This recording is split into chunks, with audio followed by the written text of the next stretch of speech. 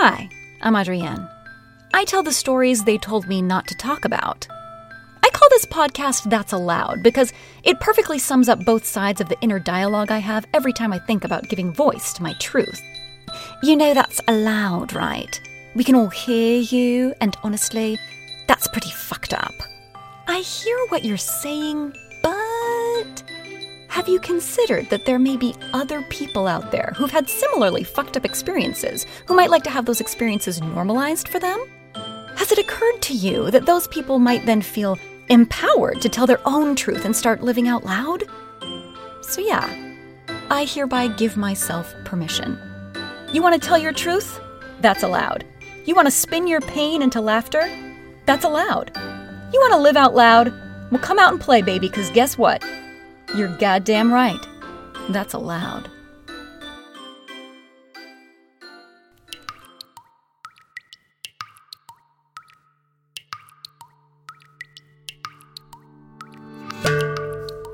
Hey, Adrienne here. This is Miss Impression, People Appeaser.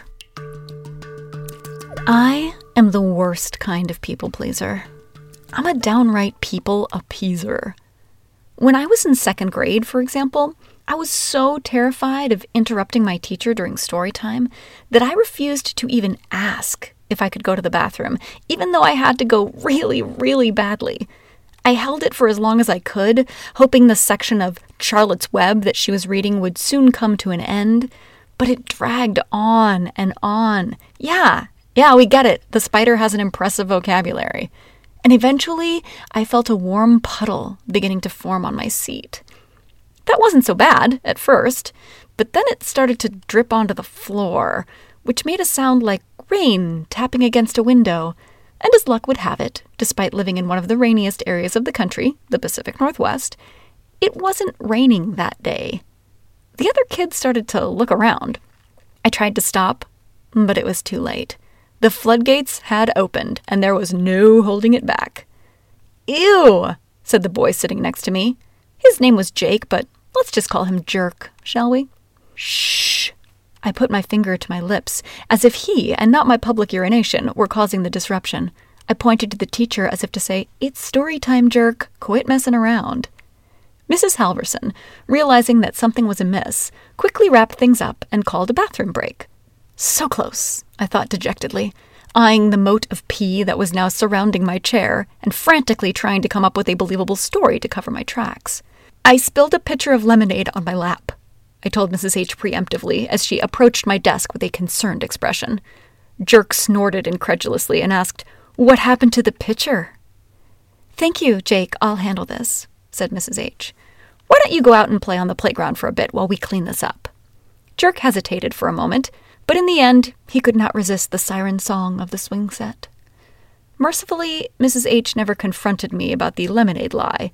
She did ask me, though, as we were sopping up my pee with a roll of those pathetic brown industrial paper towels that are only slightly more absorbent than tree bark, why I didn't simply raise my hand and ask to go to the bathroom if I needed to that urgently. I looked at her as if this were a trick question. "Because you don't like it when we interrupt story time." I mean, duh. She cocked her head, sighed, and said, "You are a very strange child." I mean, she wasn't wrong. "Where did you get the idea," she continued, treading carefully, "that it isn't okay to ask for what you need?" I looked at the ground and shrugged, but I knew. To be fair, my people-pleasing tendencies are probably innate. My mother tells me that even as a baby, when I was strapped to her back on a cradle board, I would gurgle and coo and make goo-goo eyes at anyone who crossed my path. But when Mrs. H asked me that question, a very clear image came to my mind.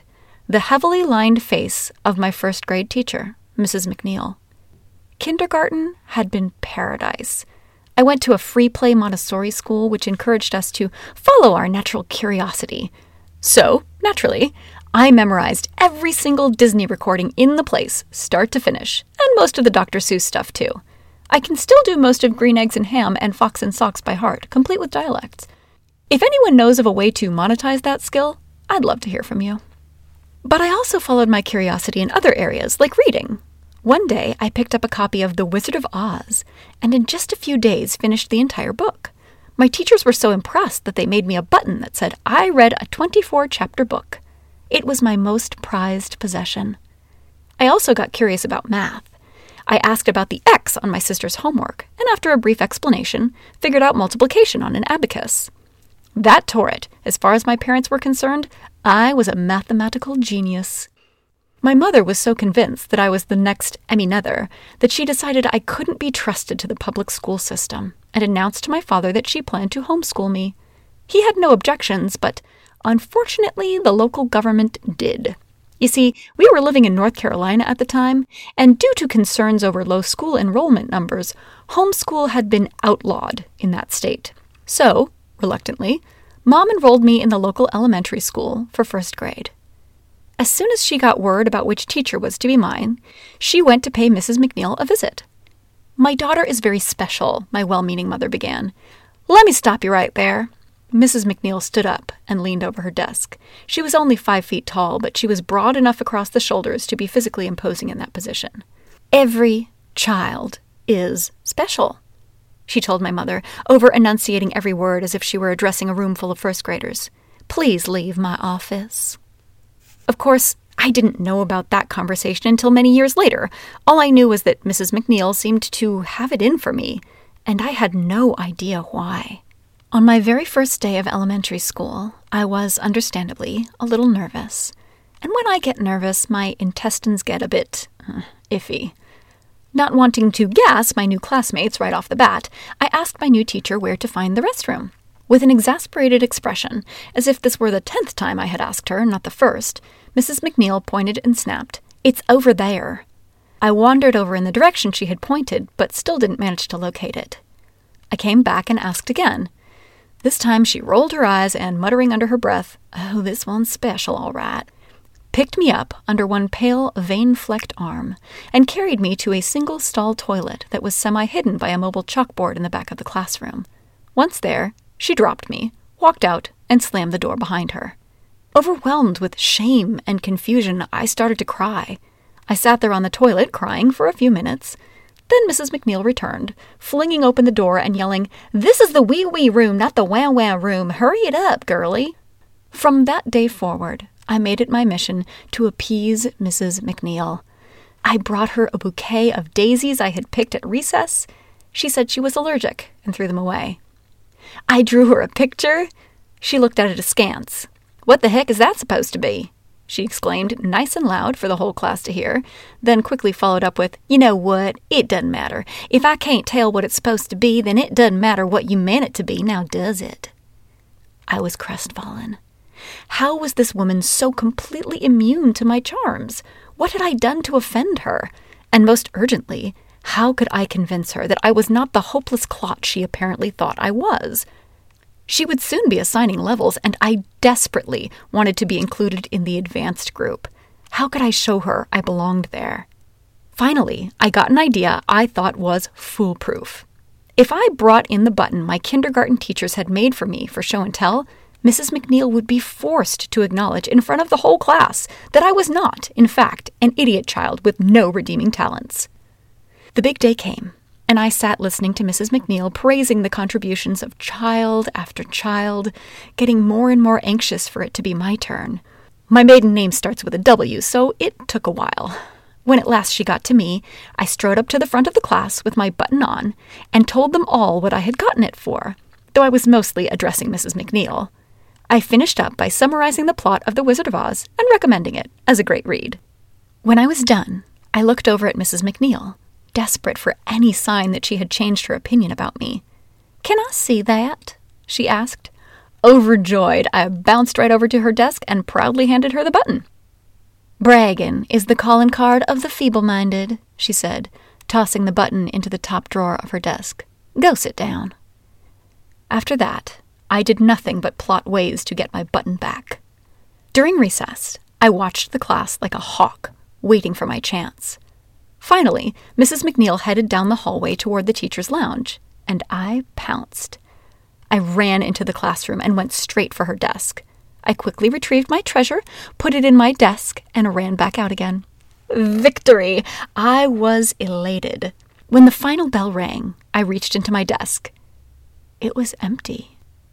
I looked at Mrs. McNeil. She was looking right at me. I turned beet red.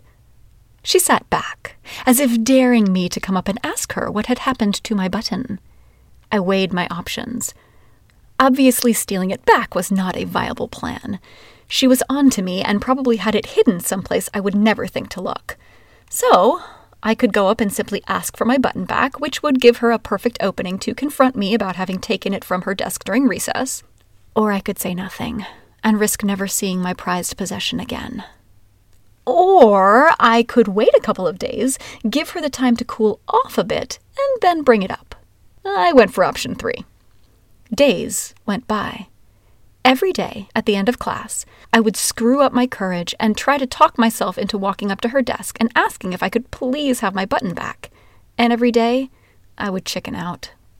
Then one day, Mrs. McNeil made an announcement.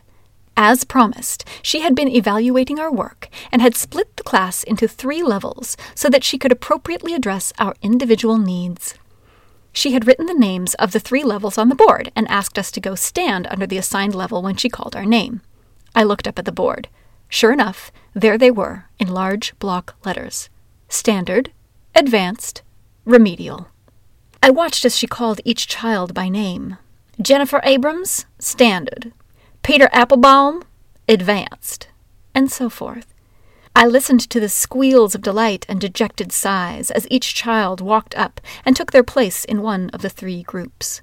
Finally, it was my turn. Adrian Wall, Remedial. I was so shocked that for a moment I didn't move.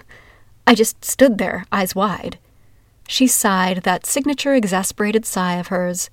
Do you need me to read them out loud for you? The class giggled. Mortified, I ran over to the remedial group and did my best not to give her the satisfaction of seeing me dissolve into tears yet again. Fueled by rage and grief, knowing I had nothing left to lose, I waited until class ended and the other kids had left, and then I strode up to her desk. Mrs. McNeil, I said with more confidence than I felt, I would like my button back, please. Would you now? Well, now, see, that's a tough one, 'cause I just can't seem to lay hands on it. Last time I saw it, it was in my desk drawer, but then it just up and disappeared. You wouldn't know anything about that, would you? I bit my lip and looked at my feet. That's what I thought. Please?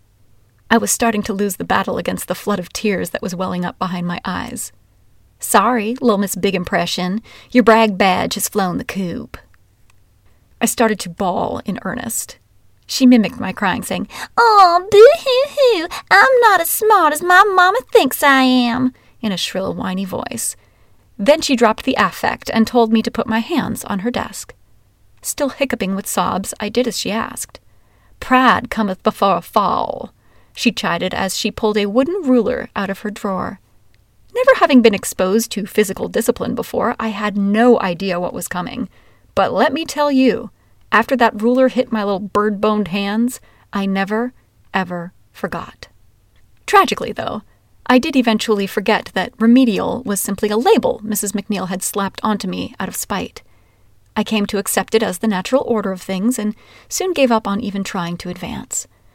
I avoided doing my homework since it would inevitably get a low mark regardless, and I got very, very good at faking illness. And just like a lab rat whose cage has been marked dumb, I was treated accordingly for the remainder of my years at school. It wasn't until my senior year of high school that a teacher just as kind as Mrs. McNeil was cruel stepped in and set me straight. But that's another story. The most damaging habit I picked up in first grade, though, was a pathological need to please and appease others, particularly those who judge me lacking in some way. This has played out many times and in many ways over the course of my life, from the aforementioned floor peeing to an abusive marriage from which I barely escaped with my life. With time, awareness, and multiple forms of therapy, however, I have managed to learn the fine art of giving way less of a fuck what the haters think of me. By way of an example, here's a little epilogue to my opening anecdote. Recently, I moved back to the small town where I lived in second grade, Issaquah, Washington. Though it's since ballooned into an overcrowded Seattle suburb, I still occasionally run into people I knew way back when. One day, as I was running some errands, I heard a nauseatingly familiar voice call out behind me, "Oh my God, it's you!" I turned to find myself face to face with a now grown-up jerk. "Hi, Jake," I said in my feigned friendly voice. "It's been a while." "It sure has," Jerk smirked, folding his arms. "What was your name again?" "Adrienne." "Adrian, that's right." He cocked his head and delivered his punchline. "You're the girl who peed herself." My body clicked directly into fight or flight mode. But slapping him across the face seemed like overkill, and fleeing the scene was just too drama queen, even for me. So instead, I thought about the advice I had recently given my 7-year-old daughter in dealing with bullies, and made my move. I started laughing. Hard. Oh my God, yes! God, that's so hilarious that you remember that. What a weirdo, am I right? He seemed confused, but not displeased by my response. "Total weirdo," he agreed. "You know what's even weirder, though?" I asked, wiping a tear from my cheek. "What's that?" "The fact that you chose to bring that up, out of nowhere, decades after the fact. I guess we're both pretty weird, huh?" Without waiting for a response, I made my exit. Mic drop.